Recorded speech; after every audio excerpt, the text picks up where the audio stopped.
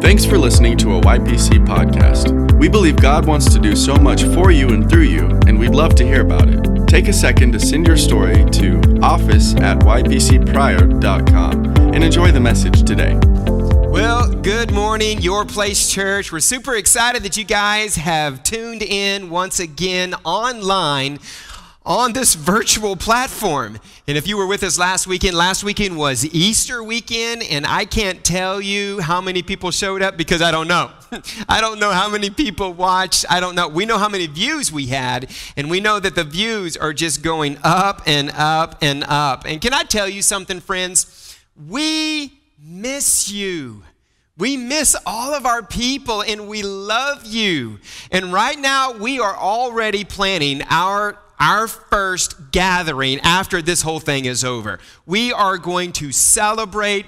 We are going to partay. I mean, we're already having conversations about it even now, and we don't even know when we're going to meet. But we know that when we do, it's going to be amazing. For those of you who are on social media, then you probably saw our big announcement last weekend. We announced that this coming up August, September, fall time, right? We are launching our very own ministry college right here at Your Place Church. We're calling it Your Place College. And we are so excited about this. We believe that God has called us and equipped us to train leaders and put them on the harvest field.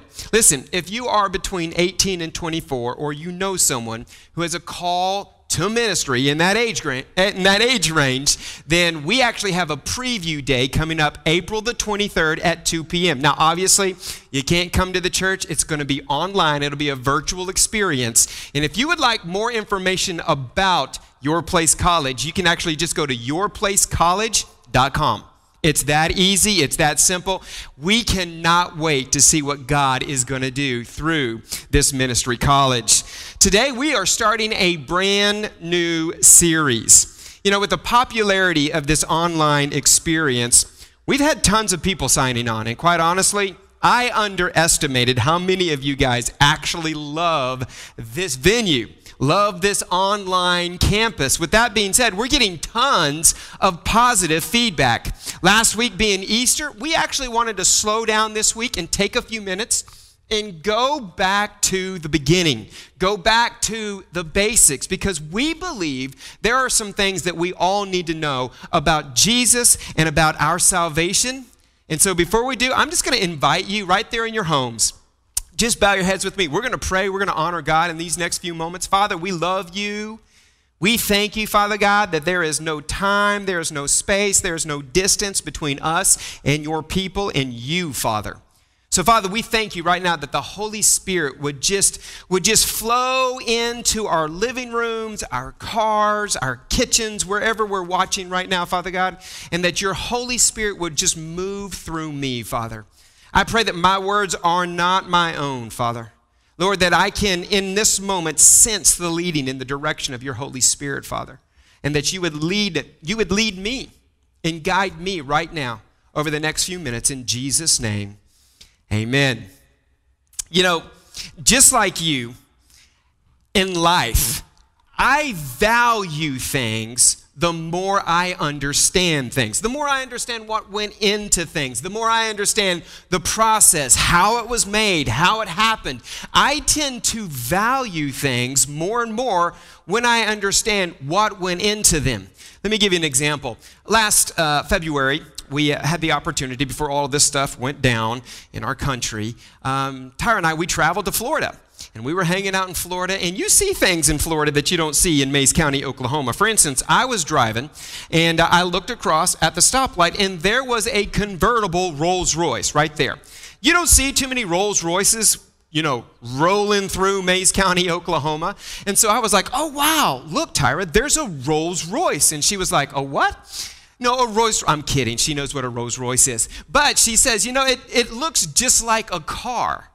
It's just a car to me. And I was shocked because she obviously does not know what goes into making a Rolls Royce. And so I looked this up because I wanted to tell you, our online audience, exactly what goes into making a Rolls Royce. So a Rolls Royce passes through 60 pairs, all right? 60 pairs of highly skilled hands, not robots, not machines, hands before it reaches its owner.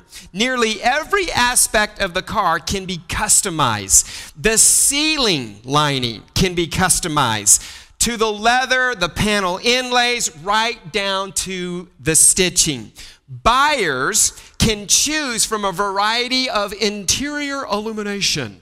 You can have something as simple as a cabin light or dome light to these little pin LED lights that form your favorite constellation. Can you imagine driving at night and there's the Big Dipper on your interior ceiling? It goes on to say hand-stitched leatherwork takes over 2 weeks to complete, with 9 hides required for each interior. The hides are pre-shrunk, drum-dried for even color distribution and a softer feel and longer life, right? Each set of wood veneers, right? So the wood on the dash, on the consoles, each set of wood veneers comes from a single tree. A single tree, creating a simple, seamless flow of flawless wood from the dashboard to the rear compartment. Patterns in the grain are carefully matched to make the dashboard as symmetrical as possible. The car can be adorned with anything from the classic Rolls-Royce monogram to the buyer's own initials. You can have your family crest embedded into the seats or your initials. It's amazing. Personal emblems can be stitched into the interior. Listen to this. Every Rolls-Royce engine is put together by one person. Well, not everyone by the same one, but one person will put together that engine and they will see it through all the way through. In fact, it takes approximately 3.5 months from the time you order your Rolls-Royce until the time it's delivered. Now, once you understand that, you value it more. In fact, when we were in Florida, I probably saw more Rolls-Royce Phantoms while we were there than I have my entire life. Now, I don't know that I actually like the looks of a Rolls-Royce, just driving down the road. But now that I know what goes into making one, I value it so much more. And it's like that with most of us. The more we understand how it's made, the more we value it. We're coffee drinkers. There is actually a brand of coffee that the beans are grown in a guano type product. Now, I don't know if you know what guano is. Guano is bat poop. Okay? There is a brand of coffee that is grown in bat poop. And it's super expensive, and I've never tried it, but there's a piece of me that wants to, right? It's one of those things. It's like that with most of us. Once we understand how something is made or the process it underwent, we give it higher value, at least in our thoughts. And it goes with the same thing with our salvation. For so many of us, we have no idea what it actually means to be saved, or what went into our salvation. We just know that at the end of the day, I said a prayer, now I get to go to heaven. And I think for some of us, we know what went into this, but I think we need a reminder. We need someone to say, hey, remember what Jesus did for you. And the book of Romans actually talks about the process of salvation. Now, most scholars believe that the writer of Romans is the Apostle Paul. And in the book of Romans, he's doing the very thing that I want to do with us this weekend. He's laying down a foundation, or a road, if you will, that once you follow it, you see the complete value of what Jesus did for us, and you esteem it more. I'll never forget going through Bible school and sitting through the class Redemptive Realities. And when I found out everything that Jesus did for me, it changed my life. And I want you to experience that this weekend. The first thing that we need to understand is there's a problem that needs to be addressed. And that problem is you. And I'm not saying you as a person, I'm saying you as a sinner. Romans chapter 3, verse 9. Now I'm going to read out of the Message translation. It says, so where does that put us? Do we Jews get a better break than the others? Not really. Basically, all of us, whether insiders or outsiders, start out in identical conditions, which is to say that we all start out as sinners. The scripture leaves no doubt about it. Listen, friends, it doesn't matter how good of a person you think you are, we were all born into sin. And I don't have time to get into all of this, but it is safe to say that none of us actually deserve to be saved. None of us deserve to go to heaven. And if we got what we deserved, there's not one person who would actually make it to heaven. Romans chapter 3, verse 23 says, for all have sinned and fall short of the glory of God. Now, most people won't dispute that. Yeah, I've fallen short. Yeah, I used to be a sinner. Like, most people don't understand that. I mean, some of you, if you're being honest right now, you lost it trying to get everybody into the living room before worship started today, right? We all have a past. We all have things that we're overcoming. Now, we joke about sin. We joke about our past lives, right? Yeah, I'm an old sinner saved by grace. I hear that one all the time. I'm just an old, filthy sinner saved by grace. And some of us, we laugh at our BC days like they're funny, but we know they're not supposed to be, right? We know that sinful life isn't actually something that pleases God. You know, I hear phrases like, ha, ha, ha, I did a fair bit of running around in my day. Well, I've heard this phrase, you know, I used to could drink a sailor under the table. Why do sailors get the bad rap? I mean, think about it. You can cuss like a sailor. You can drink like a sailor. You can kiss like a sailor. You have the anger of a sailor. And I don't know why, but I guess sailors have a rough life, being stuck on a ship someplace. And I don't know why the sailors get brought into it, but when you think of sinners, you think of sailors. And now listen, if you're a sailor out there, I am not calling you a sinner. This is what the culture is saying, right? But here's the thing. We've all sinned. We have all fallen short of the glory of God. And according to Romans chapter 6, verse 23, the wages of that sin is death, which according to the Mosaic law, anybody who has been caught in a sin was supposed to be instantly put to death. So, what are we going to do? If we're all sinners, if we all were born into this, what do we do? Well, listen, a fallen world, a sinful world needs hope. We need hope. We need a Savior. The second part of the Romans Road further explains the hope that we have through the love of God that is expressed through Jesus Christ. Romans chapter 5, verse 8 says, but God demonstrates his own love for us in this: while we were yet sinners, Christ died for us.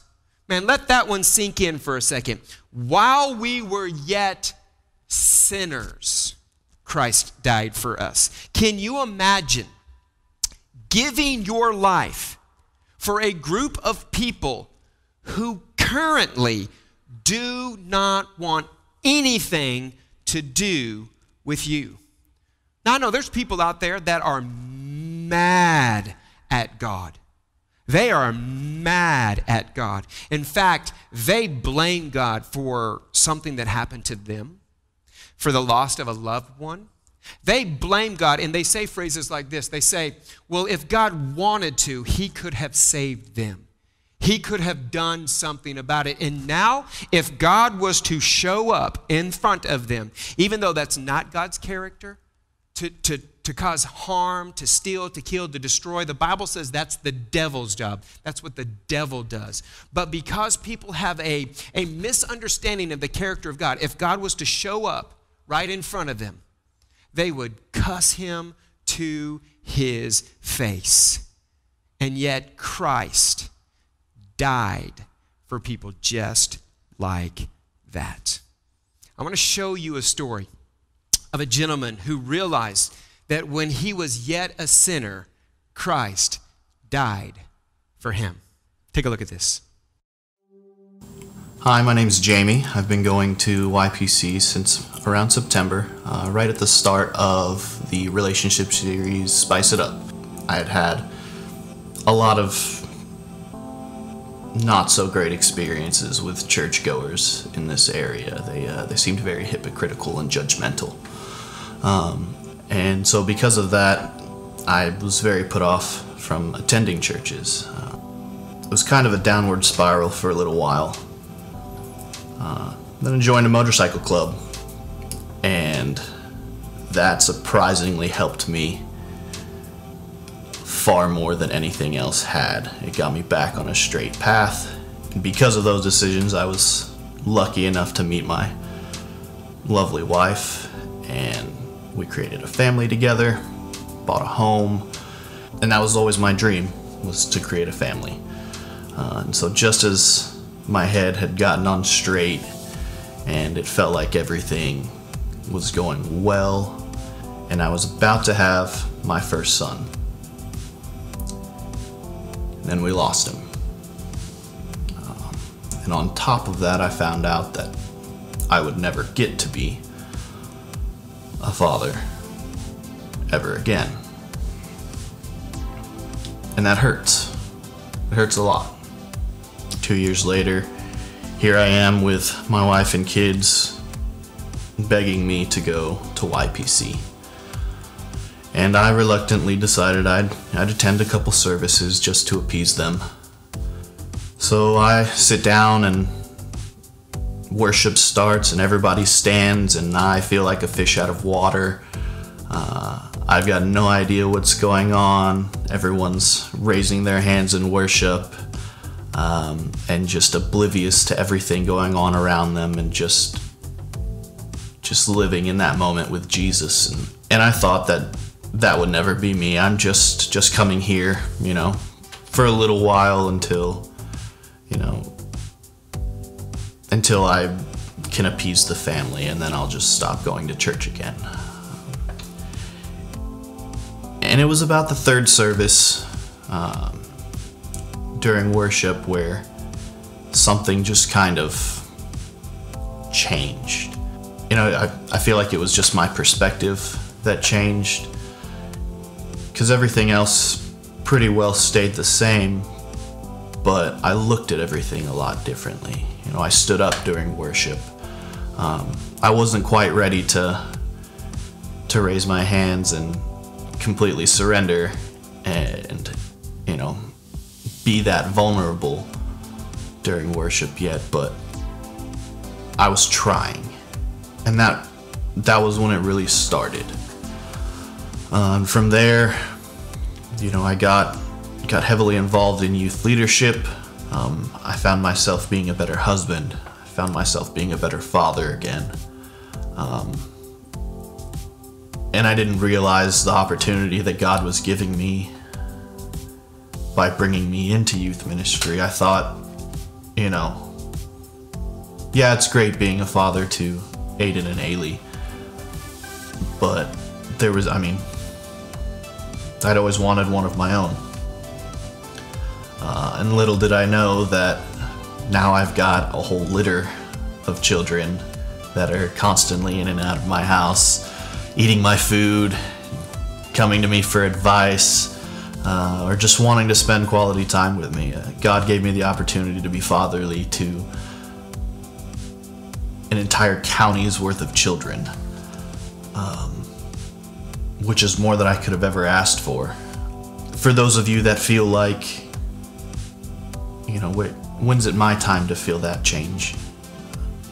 When's my opportunity come up? When does my relationship with Jesus happen? It's not a win. You have to decide when you want to make that relationship happen.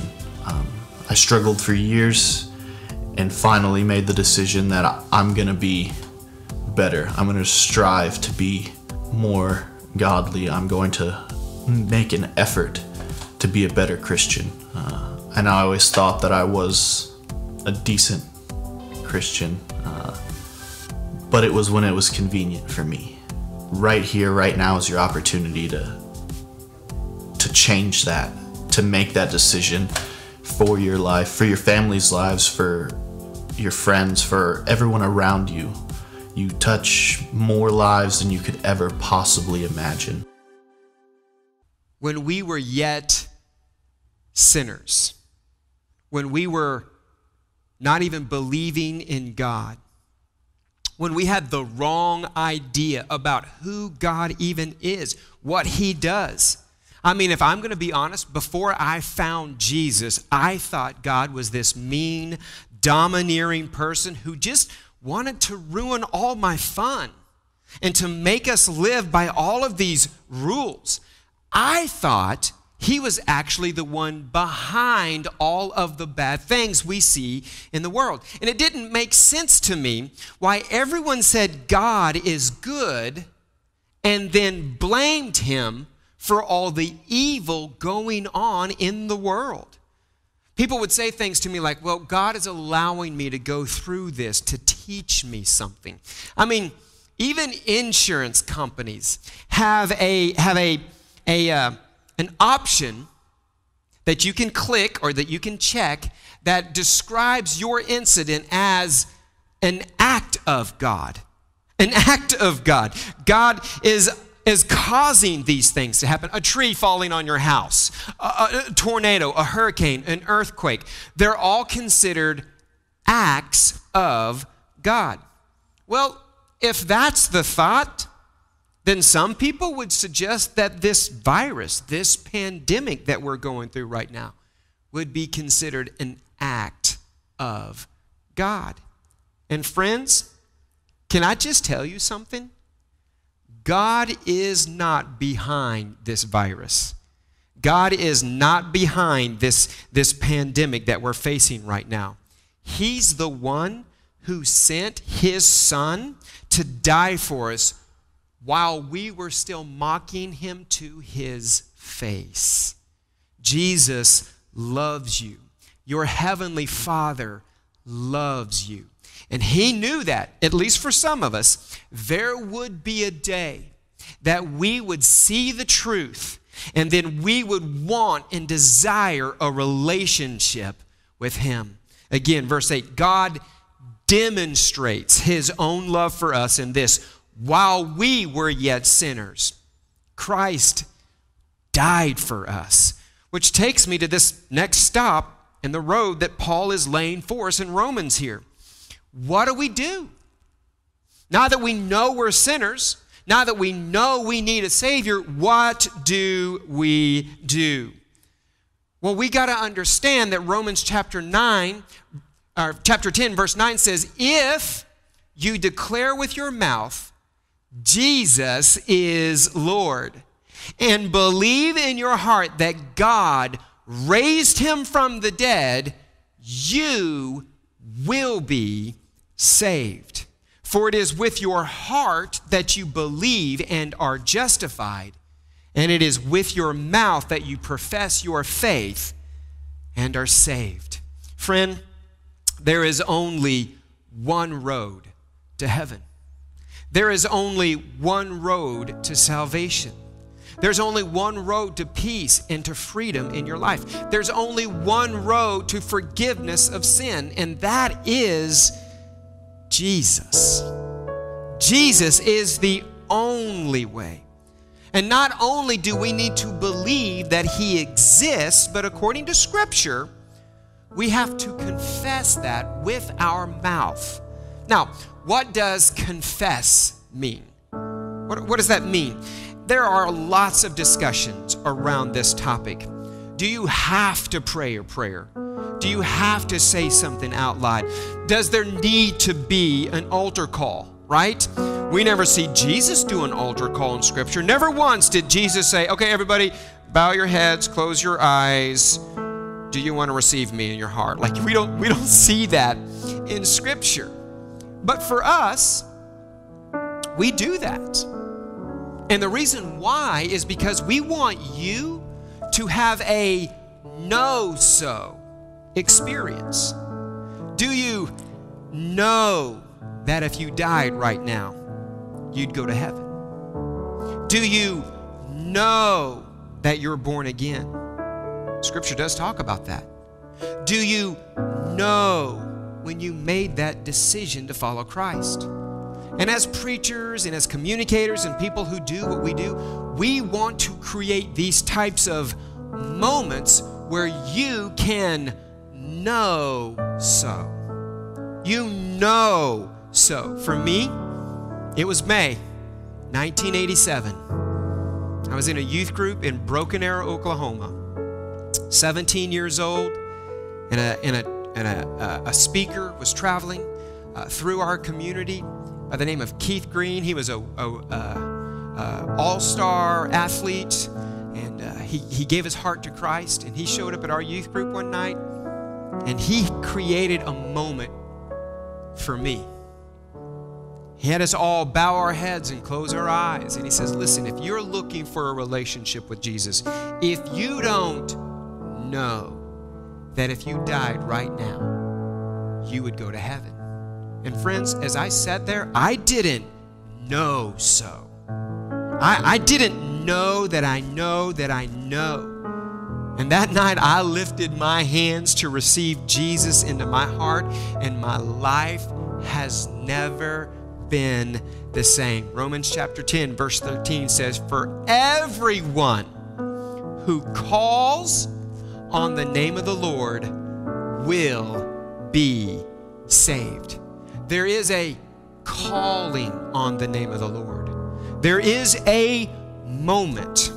There is a without a doubt experience. And can I just pause right here and look right into that camera? Look right into your eyes and ask you a question. Do you know so? Do you remember the moment? And maybe you do. Maybe you're in the room today and you're watching this and you remember. Can I encourage you? Don't forget. Don't forget what Jesus did. But maybe you're here and you're watching and you don't have a moment like that. You don't know so. So what I would like to do is I would just like to lead you in a prayer. The message is not over, but I just feel an unction from the Holy Spirit to pause right here, look into that camera, and lead some of you to a relationship with Jesus. If you don't know that you know that you know, if you were to die right now that you would go to heaven, then I'm simply going to ask you to do this with me. Simply say this prayer. Bow your head. Say, Heavenly Father, I believe in Jesus. And right now, Jesus, I'm inviting you to come into my life, because the Bible says to believe and to call. So right now, Father, I believe and I'm calling on you. I'm calling on Jesus to come into my life.